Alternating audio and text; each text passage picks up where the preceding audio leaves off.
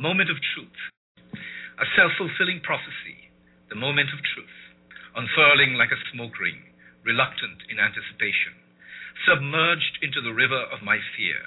I am no Superman, wearing a flying cape, or a diving angel plunging out from a gaping sky, listening to the chiming of a quaint old clock, telling me it is time.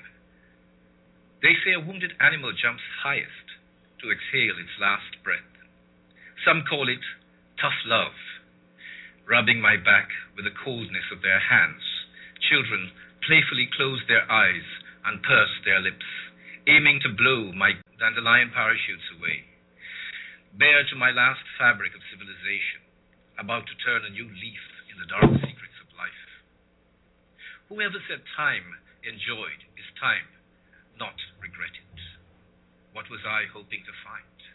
Digging deeper and deeper into the archaeology of my soul, as if desperate to unearth the ancestral Homo erectus.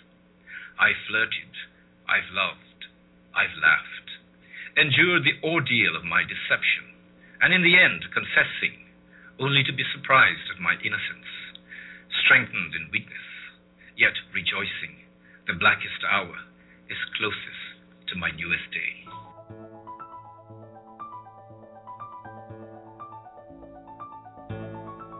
You are on the journey. My name is Neville D'Angelo. Our guest is Samuel Mann, former member of the diplomatic service. Sam served in Moscow, Belgium, and with the Inter-American Development Bank. Saying he is a lecturer, an artist, and a poet merely arm's length the broad depth of his experience. He is in Toronto, Canada. We are at the Poets Roundtable, Episode 5, entitled The Creator, Learning Along the Way. Last week we discovered that the poet sees things and hears things quite differently than most of the rest of us, and therefore is able to offer new and intriguing views of life and living. Well, our guest is about to reveal snapshots of life, love, God, and the universe you probably never have or would never imagine. The Creator, learning along the way. So top off your glasses, fill up your cups, gather around our table, and take note of a sound piece of advice given to us by the CEO of Twitter, Dick Costolo. Be in this moment.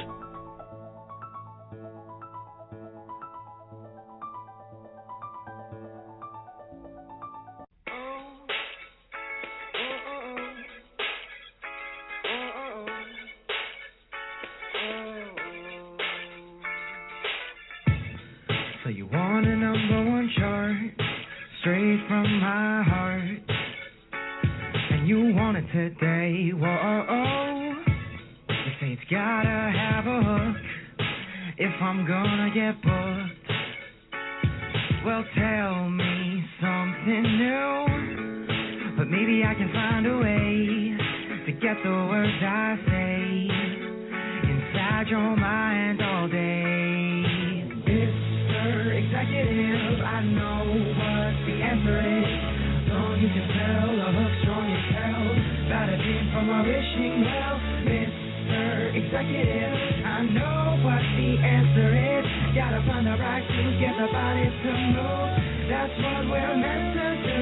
Number one song only lasts 1 week. That's how you know that the boards beat you. Same verse, same chord, same records in the store. It's no wonder that all these artists are poor.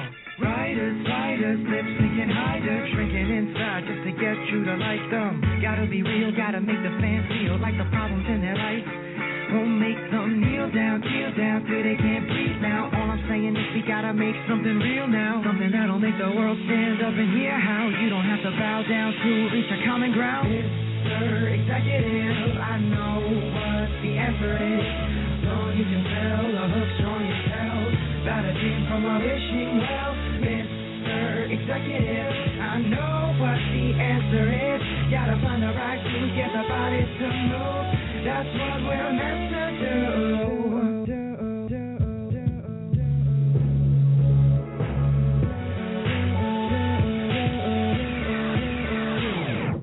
Mr. Executive, I know what the answer is. Gotta hammer it out, get the people to shout. That's what it's all about. Mr. Executive, I know what the answer is. Gotta find the right to get the bodies to move. That's what we're meant to do. Get your hands up, everybody right now, get your hands up. We gotta find the right to get the bodies to move. That's what we're meant to do, meant to do, meant to do, meant to do. We gotta hammer it out, get the people to shout. That's what it's all about. Mr. Executive, that's what it's all about. Mr. Executive by Saul Kurtz, New York. We will be meeting him along the journey. Here to tell us what happens on the journey is our champion, Ari Perez. We are so proud of our Ari.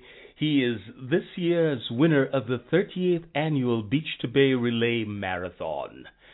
The Beach to Bay Relay Marathon, founded in 1976 by Captain John Butterfield, has grown to be the largest relay marathon in the United States, attracting runners from around the globe, including Kenya, England, and Mexico. Running under the Fleet Feet banner, our champion relay squad consisted of Justin Adam, Philip Barr, J.R. Pulido, Buster Hansel, Daniel Barlow, and Ari Perez. This is the third consecutive Fleet Feet win, the fourth in 5 years. We are so proud of him. Ari, tell the people what we do on the journey. Along the journey, we stop at intriguing places and meet fascinating people with novel solutions to some of life's tricky questions. And we play a few games and track the remarkable characters of 3 classic books: A Soundbite Life, Flight of the Fused Monkeys, and ILICET, A Time to Begin Again, all of which can be found on Amazon and Barnes & Noble. Thank you, Ari. Yes, those classics and many more are right at this very moment at your fingertips. So just click, collect, and enjoy. Live, laugh, love. That's what it's all about. Mr. Executive, that's what it's all about. So, which of life's tricky questions is on your mind today? Bring it to the table.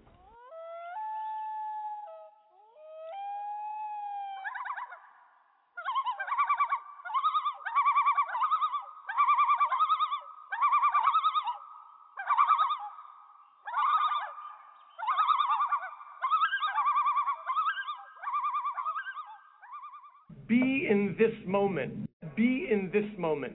Be in this moment. Mr. Mann, welcome to the journey and to the Poets Roundtable. First, can you tell us a little bit about yourself? I feel very happy and honored to be here. About myself, what I'd like to say, first of all, is that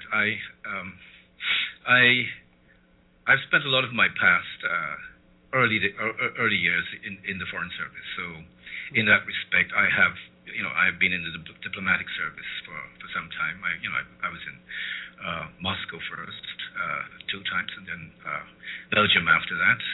I spent several years in Brussels. That's with the Guyana Embassy, of course. And we mostly interacted with the European Commission when I was there. Mm-hmm. But after the Foreign Service, I did a little bit of teaching. I actually spent a couple of years teaching at the University of Guyana. I taught diplomacy and negotiations and political economy and even onto international finance. also, I did a little bit of reporting for the local newspaper there, which I find it wasn't really my cup of tea, even though, I like writing, but journalistic writing is a different style altogether. Then after that, I went into projects. So I became a project manager. I worked on several international projects with the European Union, the Inter-American Development Bank, and then CEDA itself. And I also worked for a while with CARICOM before I came to Canada, which is quite recently. So here I am now in Canada, and my wife and I are now trying to get into the business field.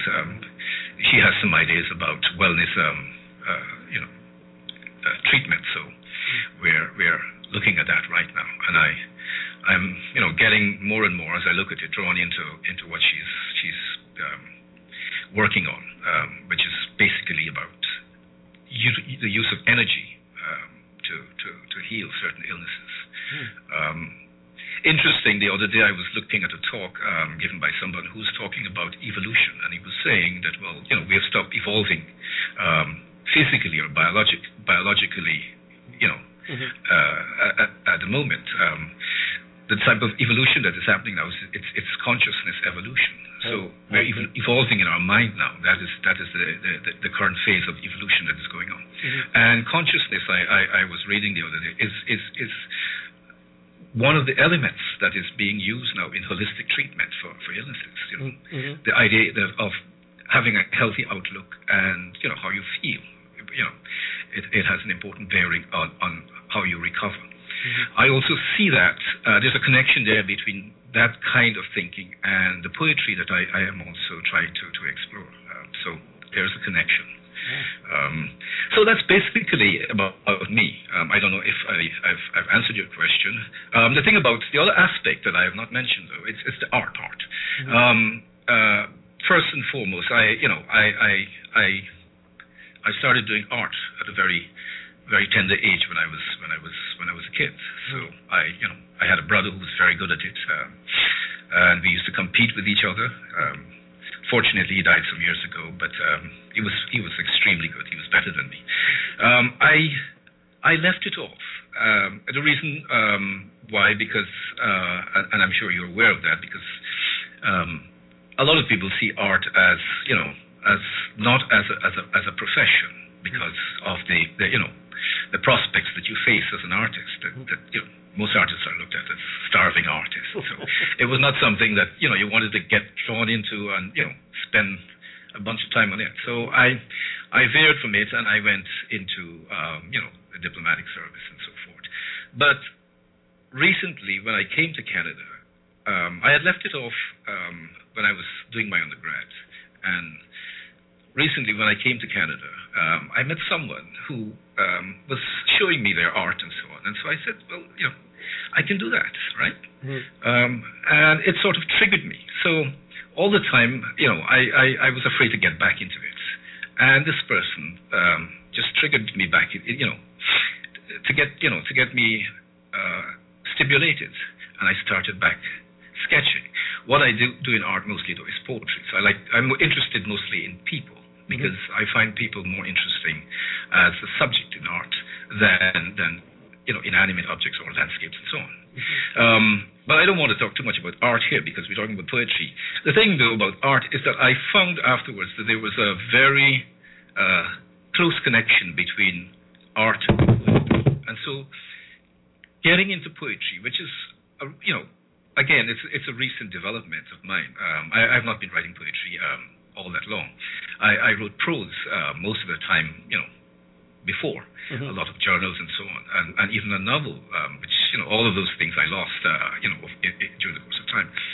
But the switch from art to poetry, or the transition was very quick, because I find as I draw, right, there was this aesthetic feeling, right, that I said, well, it's not only art alone, right? If I can do this in art, then I can do it in poem. Mind you, I did dabble a bit in poetry when I was much younger, but I found that I wasn't really into it that much, and so I gave it up.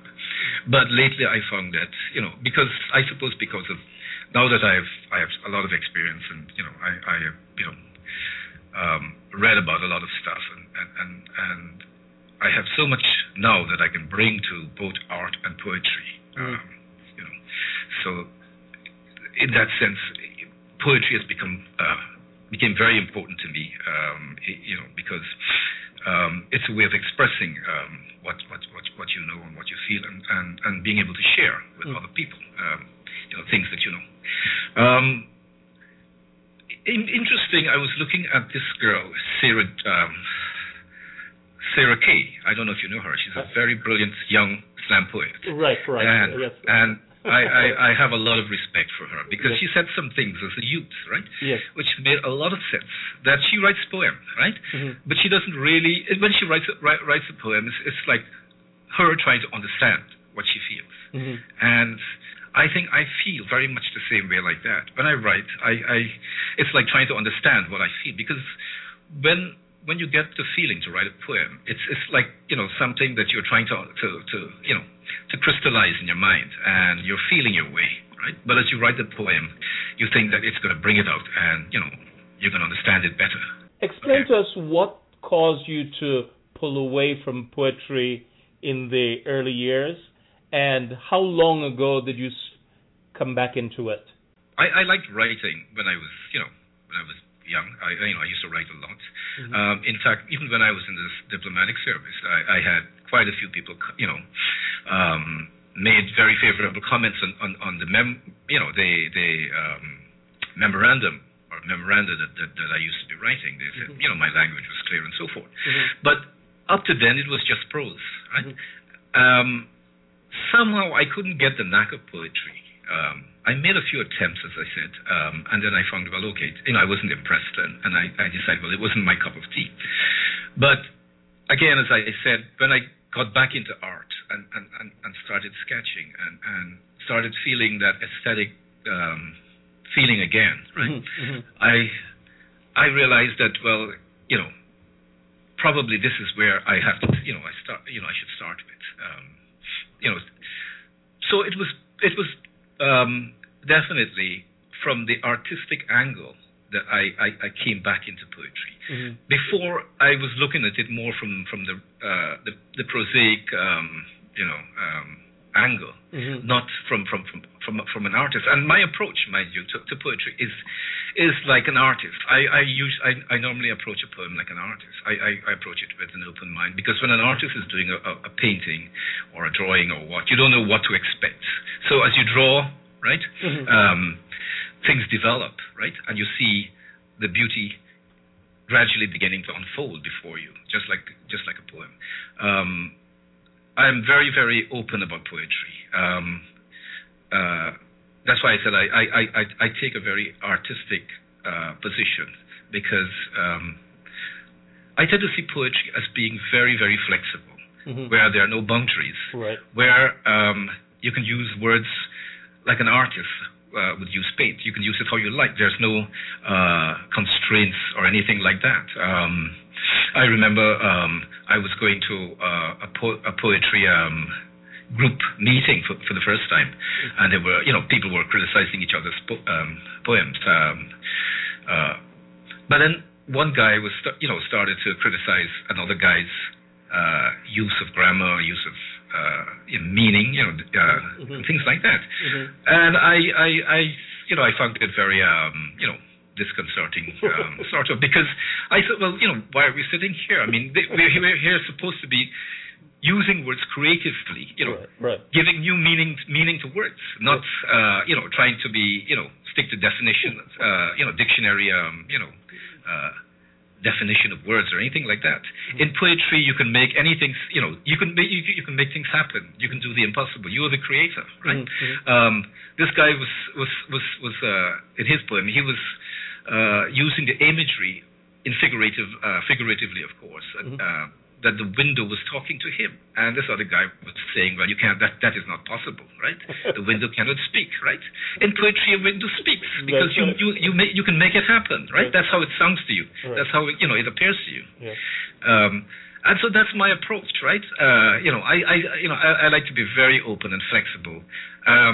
In fact, when I first met Rick, and I showed him one of my poems, it was called Waiting.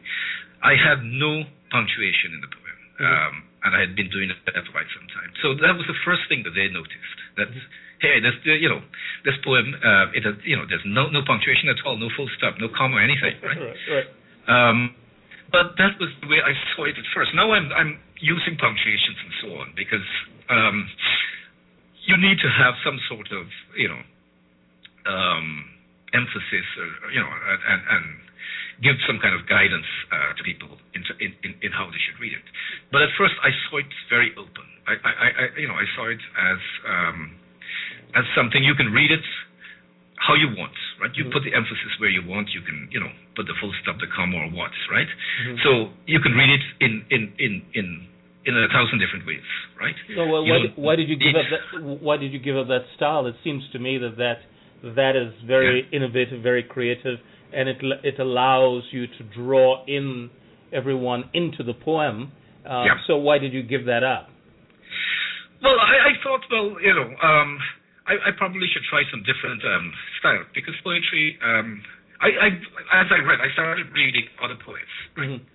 I realized that there are different things there are different techniques you can use, and rather than sticking to one, one particular style, one can try to explore. You've cut out again. Yeah, I'm sorry. Yes. Right. Is it okay? Yes, you're okay now. So please repeat what you said. Yeah, what I was saying is that as I began reading other poets and especially modern poetry and so on, I realized that I probably should try out different styles too as well, and not confine myself to being this openly flexible type of poet. I wanted to try different angles to it. I wanted to explore different formats and so on. There are some poems where the format itself is part of the poem, right? Because it tends to gives you an indication or either emphasis. It enhances the emotions and how they are, visibility. Yep. Are you hearing me? Yes, I'm hearing you. And I actually did one like that. I haven't posted it out in the public, but just to see how it would look, with angles and perpendicular, positions and so on, just to bring out the wave of the emotion and how it is flowing. So I'm into that. I'm very open to try new styles and not just my own original approach, right? I think one can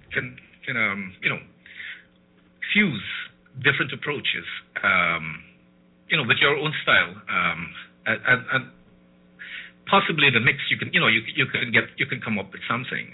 Something can happen. Something might emerge out of that whole mixture.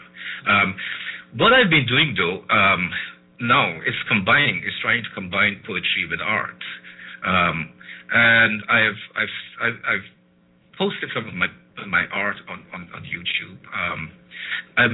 What I'm doing is digitizing my art, adding poetry to it. So I'm trying to explore the effects of using both types of art to convey what is it I want to convey. In fact, the other day I did a piece of art with a woman who was lying on the bed. Because when I looked at it, it's a photograph I drew, and it reminded me of Michelangelo's creation. But this was more. It was different because it was a woman. Michelangelo's case were two men. But I sort of immediately recognized the similarity, and once I was drawing the thing and doing it, a poem started to emerge in my own mind. So it's a poem I wrote called Love Unexpressed, and I use the image of Aphrodite, right? lying back and so on. And then I developed it into a love poem as it went along. But I inserted the words into the drawing, right? And what I did with the drawing too, and this is something that I'm experimenting right now with portraits, because a lot of people do portraits or they do paintings, and they're very static. Normally, you go to a gallery and you see a painting on a canvas. It's hanging on a wall. It's not moving. It's staying there. It's stationary, and you look at it for hours or whatever, and then you try to understand the painting and whatever associations it brings to your mind. What I'm trying to do though is I'm not waiting for you to form your own images or study it or what. I am trying to animate it in the sense not as a sort of a Walt Disney or so animation. Animate it in the sense of tones and colors and positions, right? So when you look at the painting, right, or the portraits, you see different tones, right? And there's music added to it, right, to sharpen the enhancement. So as you watch it, it's like, I don't know if you saw this film, Soylent Green, when these guys were going into, their last minutes or what. And, well, there's this thing called euthanasia. You go before a big screen and you see, beautiful pictures and so on, right? So this is how I try to transition the portrait, right, in different tones and in different positions. So as you watch it, you become more involved in it with the transition of the colors and the music, right? And I find it has a very, very, a different effect. So instead of, like for example, if I am to stage an exhibition, I wouldn't use canvases or anything. I would use big televised screens, right, where you can show the art, right, on a video, right, with the music. Yeah? You can listen to the music with earphones or however you want to listen to it, if you want to listen to big speakers or what, right? But you can enjoy it much more in that format, because now, as we're going into a technological age, I find that as artists, we need to step up with the technology. We need to add technology into it, bring it, into it, because there's a lot that technology can do to enhance the traditional art. I find that's because the traditional art is, it's beautiful, but I think one can go further than that. I don't think that's the end of it. I think we can use technology to our advantage as artists to make it more entertaining, more dynamic and interactive with the audience. So that's where I'm going with the art, and I'm adding the poetry to it as well, right? I'm trying to merge everything together in one. It'll be quite fascinating to see how it turns out. Oh, the wonder of technology. We will reestablish connection with our poet Samuel Mann, former member of the Diplomatic Service, lecturer, author, and artist, who has joined us on the journey from Toronto, Canada. Meanwhile, we have with us, guess who? A fascinating fellow who has just done one of those remarkable things that energizes our faith in humanity and in the value of true community. We have on the phone, he is in New York, none other than poet and author of musings from outside the universal, who has recently been honored with the Robert Louis Stevenson Award for Outstanding Achievement and has enlightened us on 2 episodes of our Roundtable series. Like so many of our guests, he is so multifaceted. He is not only the dean of students and a coach, he has not yet chucked in his personal athletic pursuits. Let's find out what he just did. He is another champion.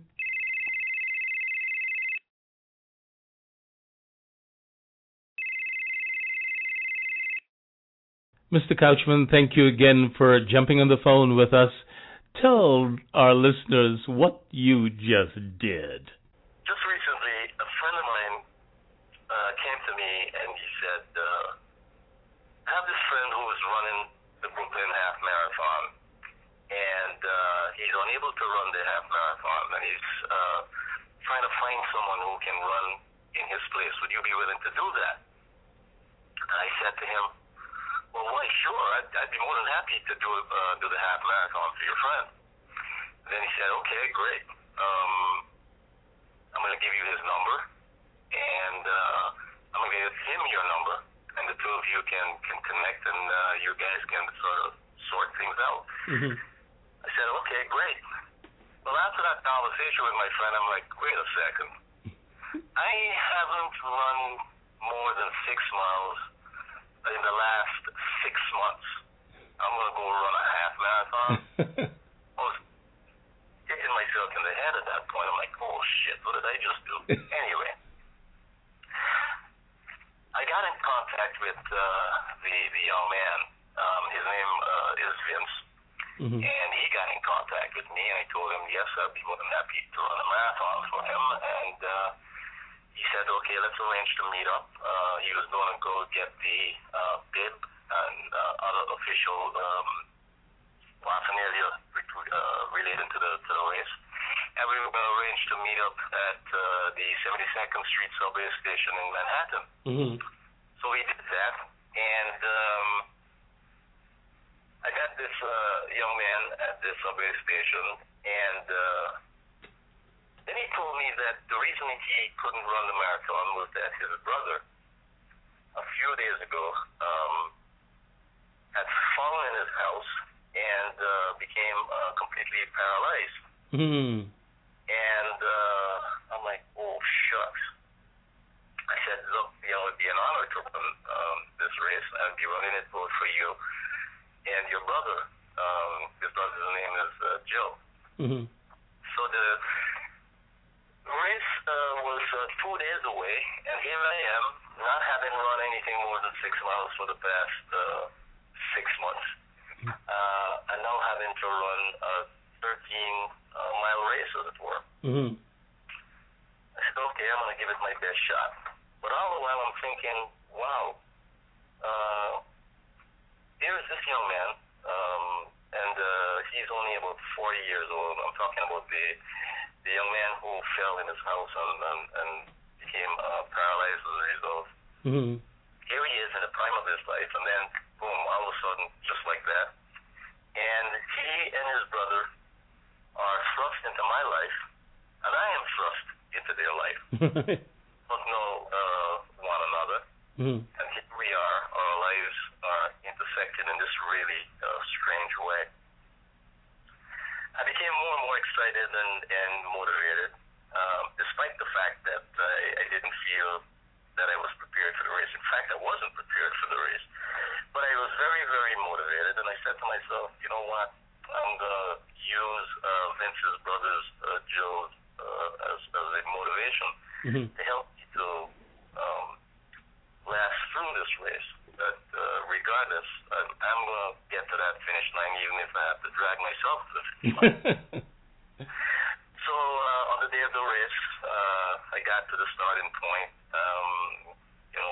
got through all the usual big announcements, and for lots of people it was really a big event. Mm-hmm. The Brooklyn Half Marathon is always a huge event here in New York City. And the race started, and I decided I was going to start out slow, which is my style of running anyway, but I needed to start out a little extra slow so that I can have enough gas to last me through the race. And it felt good at the outset. And then at the halfway point, I was still feeling good. Well, I decided, okay, I'm going to sort of turn things up a notch. About three-quarter way into the race, I was still feeling good, surprisingly so. And then at some point, I hit that wall. I'm like, oh shucks! I hope I don't have to drop out of this race. And at that point, I sort of invoked the image of Joe Mm-hmm. And I kept saying to myself, Joe, I'm doing this for you, I'm doing this for you, I'm doing this for you. And that really kept me going, actually. Mm-hmm. And then I also thought of the sort of the brevity of life and the fact that you could never know what might occur at any given moment in one's life. Right. And it really made me put things in proper perspective. And so the entire race for me was an opportunity for reflection. Mm. And then as I got closer to the finish point, I was feeling fatigued, but I felt that I had the energy, and at that point I realized that I was going to do this, and kept my poise, kept my calm, and was able to make the finish line. And by the end of it all, I thought that I was going to be completely broken down, but I was fine, was able to walk without feeling a lot of pain or anything like that. Mm-hmm. But it wasn't just about the race. It was, as I had said before, the intersecting of these three lives, three individuals,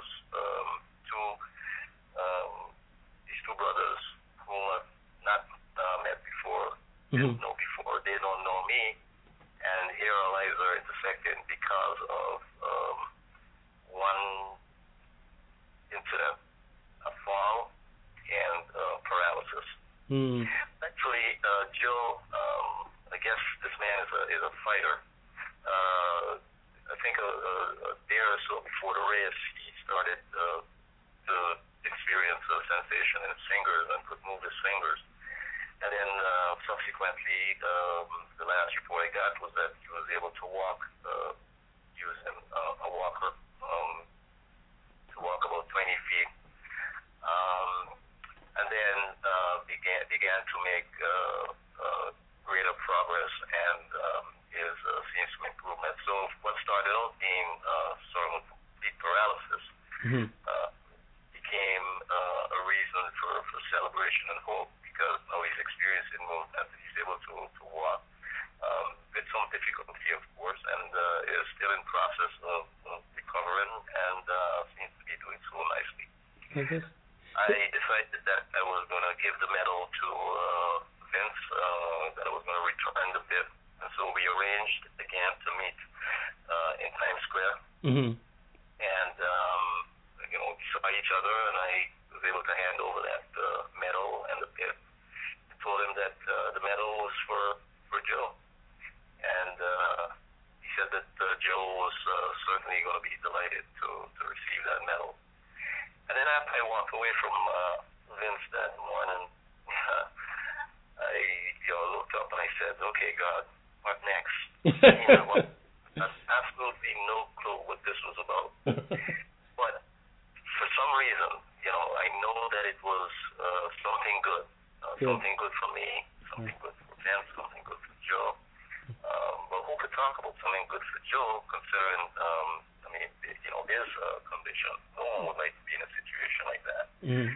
But my God, he's my hero, for being able to bounce back from something like that. And I tell you, I was humbled by this whole event. And I guess in the end, I made a friend. Vince and I are in contact, and we're going to be getting together sometime soon for a couple of beers, and that's the story. An interesting way in which lives intersect. Yeah, I love it. Love it. It's very inspirational. Why did your friend tell you about it in the first place? Do you know? Well, my friend Tom, he had worked with Vince before, so they know each other somewhat because of their business connection. Mm-hmm. That was it. Yeah. Okay. Well, thanks. You always come up with these stories that inspire us and these experiences that we all wish that we could share, and so I'm glad that you were willing to share with us. Well, these experiences, they they occur, from day to day in our ordinary and everyday activities in life. Mm-hmm. I mean, they're out there. I mean, wherever you find humans, you're gonna find good stories. Yep, I love it. Yeah. Well, thank you so much. My pleasure indeed. All right.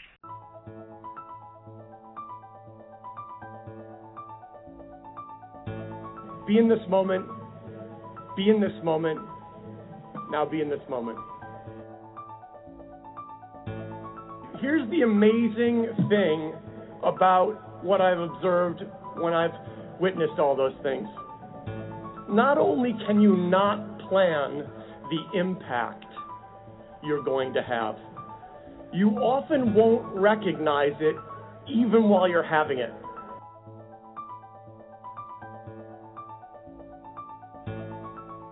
So instead, what I implore you to do is believe that if you make courageous choices and bet on yourself and put yourself out there, that you will have an impact as a result of what you do, and you don't need to know now what that will be or how it will happen, because nobody ever does. So I like to think of you guys in the metaphor of my early improv days as having been backstage preparing, and you are here now, and look at everything you've accomplished. It's remarkable. You are just all so amazing to me, and I'm so proud of everything you've done. But as you get ready to walk out under the bright lights of the improvisational stage of the rest of your life, I implore you to remember those two lessons I learned years ago. Be bold. Make courageous choices for yourself. Be in the Keebler Elf factory. What are you afraid of? And secondly, don't always worry about what your next line is supposed to be, what you're supposed to do next. There's no script. Live your life. Be in this moment. Be in this moment. Now be in this moment.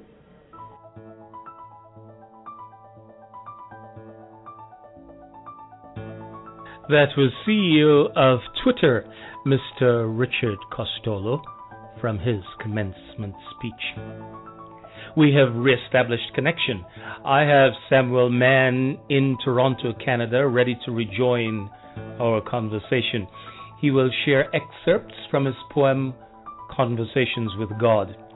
After giving us his take on the impact of technology on our communal consciousness and on the work of the poet, he will share his very unique take on the Creator God as seen from the view of this artist. The Creator God being, in his view, the supreme artist.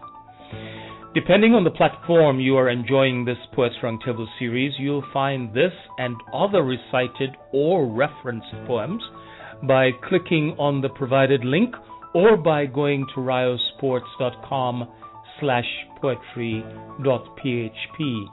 That is ryosports.com/poetry.php. You can take any of our shows with you on your journey. Just download the podcasts free, enjoy them on iTunes, or share them on your social network. Mr. Mann, welcome back. Kindly read from your poem, Conversations with God.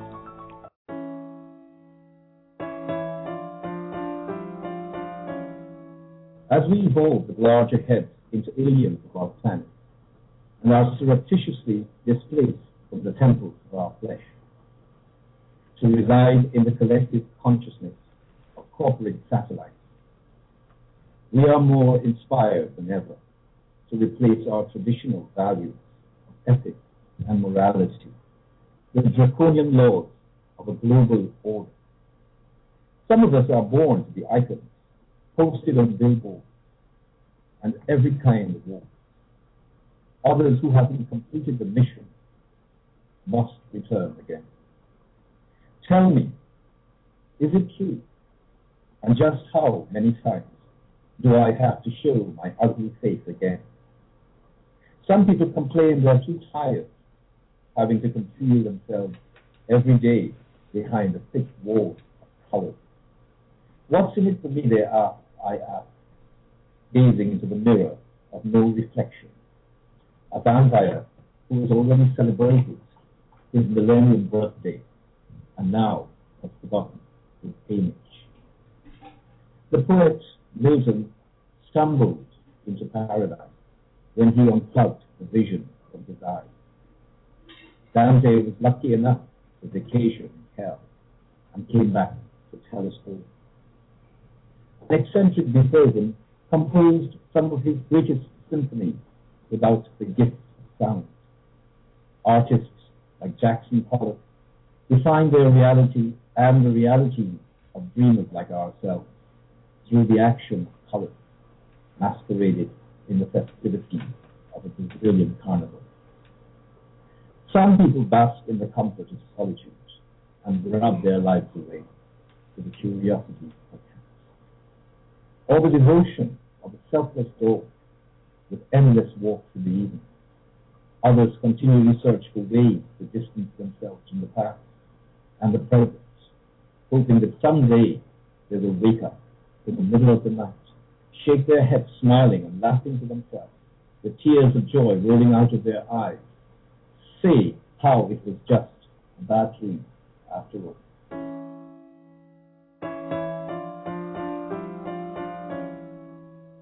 Regarding technology, the point I was making in terms of us evolving as aliens into our own planet is based on the image that we often see of aliens. Artists tend to depict them as people with large heads, and I find it very intriguing.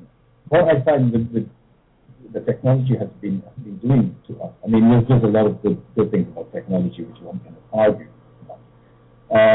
What technology has done to us as well is that it's a double-edged sword. And so let's not talk about the good side, because I think we're more familiar with that. I think it is bringing about a lot of anxiety, especially in the field of information and communication. Like today we have the internet, we have social media, and a lot of people are becoming addicted to the technology that is rapidly unfolding in the field of communication. And why people are becoming more anxious, and because they are addicted to the communication side of technology. And there may be reasons for that, I find, because it's like an escape, the internet and social media. So it's an escape from reality, I find. People are distancing themselves from one another because of this new way of communicating, virtual mechanism. What we are seeing is that people are losing their empathy for one another because you have this alternative of social media, the internet, to connect to. The other thing about it is that what it has done to it has provided more opportunity in the hands of the media to massage and manipulate people's minds into thinking in a certain way, and this we see this happening a lot in terms of. But the loss of empathy is very important, I think, and how it's connected with the way technology, especially in the field of communication, is unfolding.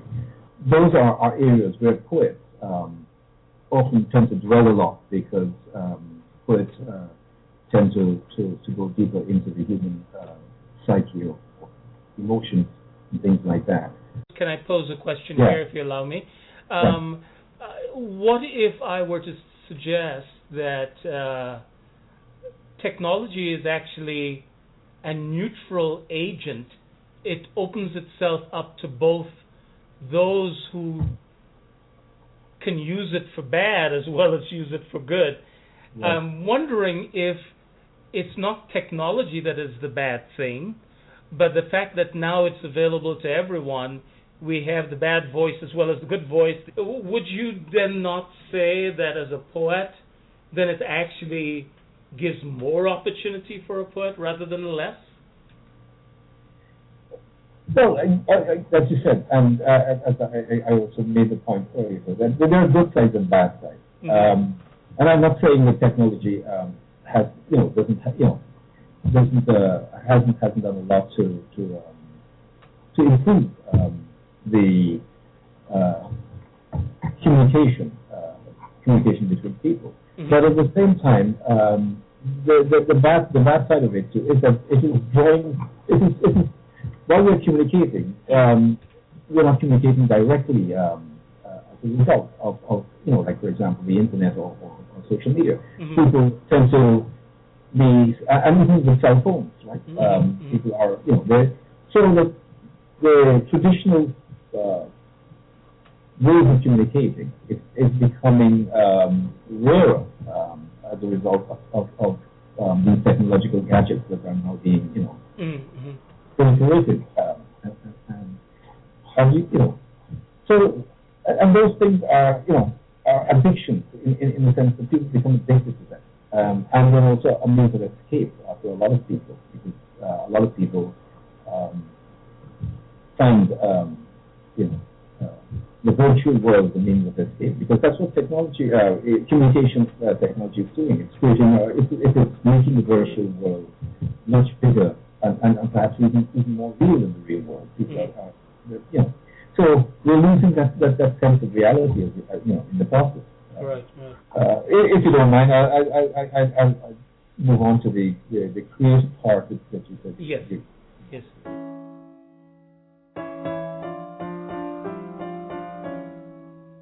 You who are so incredibly awesome and magnificently endowed with a universe of talent, the alpha omega of an infinite love triangle, impressing us with the perfection of your arts and the poetry of your soul, yet failing in every attempt to court the human race, who is already sword by secrecy and in its heart to become the devil's bride and faithful servant, till death do them part.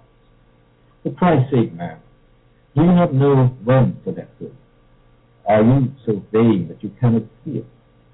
That he, this young, debonair angel of darkness, your once beloved lieutenant of heaven, is stealing from you the only thing you ever care so preciously about in your entire portfolio of miracles, ignored like a jilted lover, except when you are truly alone and there is no one else but you. To hear the supplications from our heart, with just a mere glance of his eye, we brighten up the night sky with our smile, ready to engage him on any subject of his choice, while you toss and turn sleeplessly on your sofa, getting pissed with milk and honey, envious and enraged, threatening to withdraw. To be honest with you, we do not have the same feelings as you do. We're just polite and tolerant towards your pathetic ego. There's enough trouble in this world to keep us people, much less to add the burden of your obsessive disorder. Any bloody fool will know that, but only you are too naive and couldn't tell the color of a zebra. Oh, why should he listen to you at all? Shut up and do your job. Don't you have other planets to create?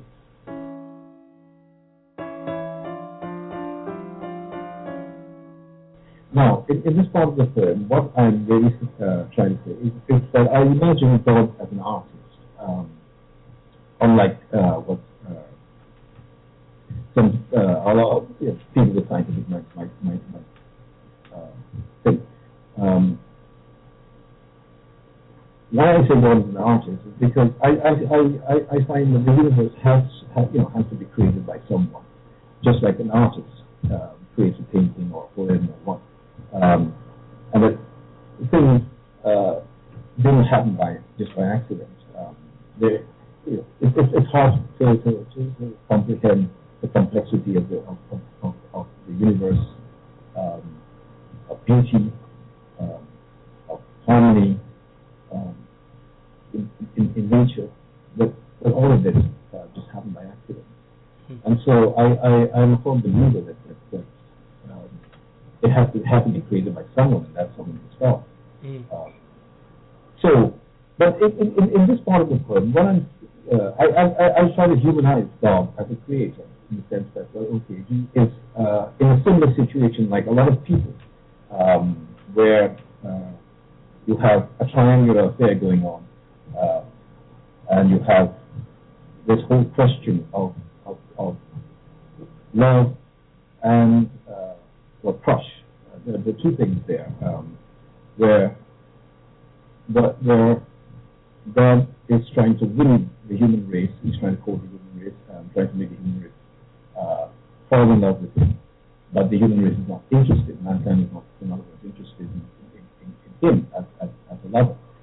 They're more interested in the devil, in fact. And that interest is somewhat similar to the crush that a person would normally have for another person. And that's something that I probably would want to go into a little bit more later. But in God, again, looking at God as a creator, it presupposes that he is not perfect, because if you look at an artist and how an artist creates or writes, perfection doesn't come just like that. It's part of an evolutionary process as well, because you make mistakes as you go along, and you learn from those mistakes. And also, if God is perfect, then he would be the most boring person in the world. Because if you're perfect, then there's nothing to worry about, nothing to make you excited, nothing to interest you or anything like that. So he has, while he is the creator, he's also not entirely perfect as some of us would like to believe. And this is where I take a different position from religion as an institution, where God is being idolized as the perfect person with unimaginable powers and so on.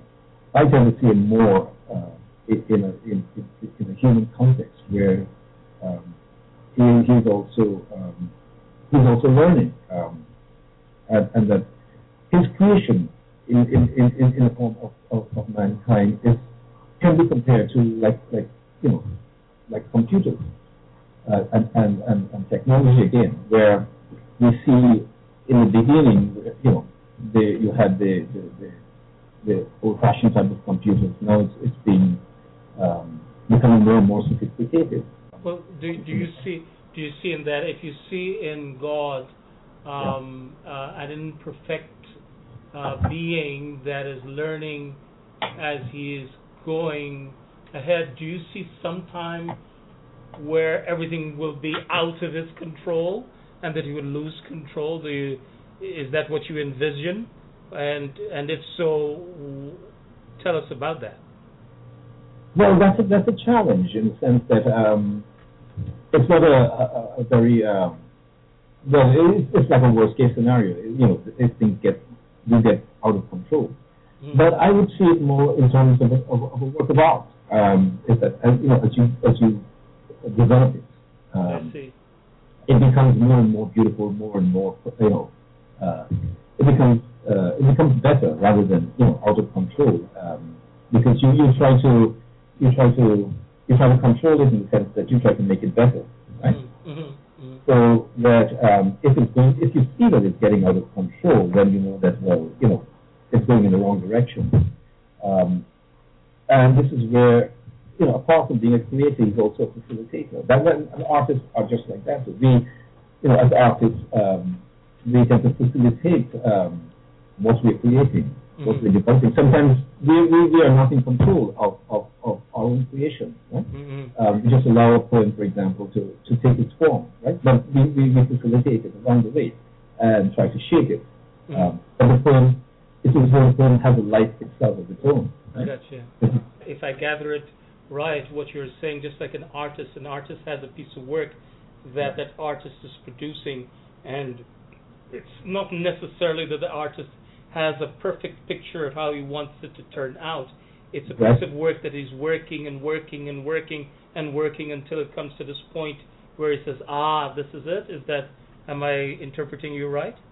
Yeah. Even in technology, the same thing too, because you invent something, but you don't see the end of it, right? Mm-hmm. I mean, it's just the beginning, and then others come along and they add to it and keep evolving.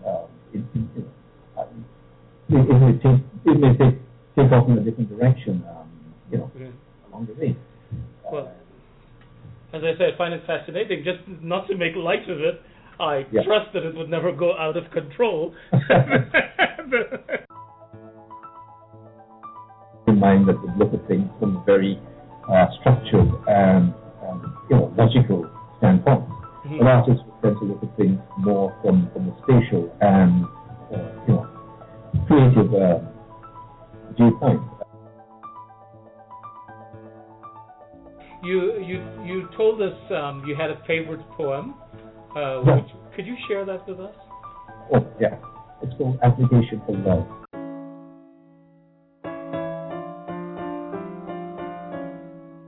Each morning I awake to the dawn of your smile, and your eyes shining down upon me like the brightest sun on a tropic day. Breathlessly I anticipate the words sparkling from the fountain of your thoughts, praying that one day I will be dancing in your rain. Discovering yet again I am not the envious choice of your incomparable affection, forces me to recede deeper into the coldness of my arctic despair. Struggling fiercely to suppress the cancerous bitterness gnawing away at my wounded heart, I vainly aspire to reverse the ill fortunes of an unwanted destiny. Desperate at last, and vowing to salvage the remnants of my eroding love, I nervously unsheathed the weariness of the fire, and unsought the iron armor of my shine. No, I am not an illustrious knight, or fabled Prince Charming, wearing the mask of a celebrated actor, or the quintessential Mr. Right, with his happily ever after pin. I am but a spotless character, hiding behind the impervious walls of my prismatic screen, a poor impression of Cyrano de Bergerac, peddling my idyllic version of beauty and tragedy, like an artist in search of a subject, a writer in need of a story. I improvise every dialogue, every laughter, every applause from my audience. If you take away reality from love, there is only romance, a candle burning at both ends.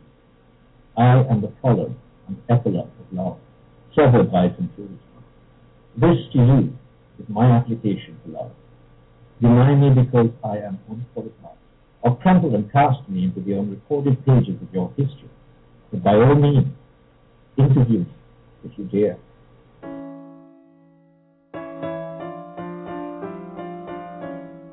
I really am thankful that you were willing to connect with us twice, and thank you so much for joining us. Thank you. Again, it's been a pleasure. But as you get ready to walk out under the bright lights of the improvisational stage of the rest of your life, I implore you to remember those two lessons I learned years ago. Be bold. Make courageous choices for yourself. Be in the Keebler Elf factory. What are you afraid of? And secondly, don't always worry about what your next line is supposed to be, what you're supposed to do next. There's no script. Live your life. Be in this moment. Be in this moment. Now be in this moment. See you all next week.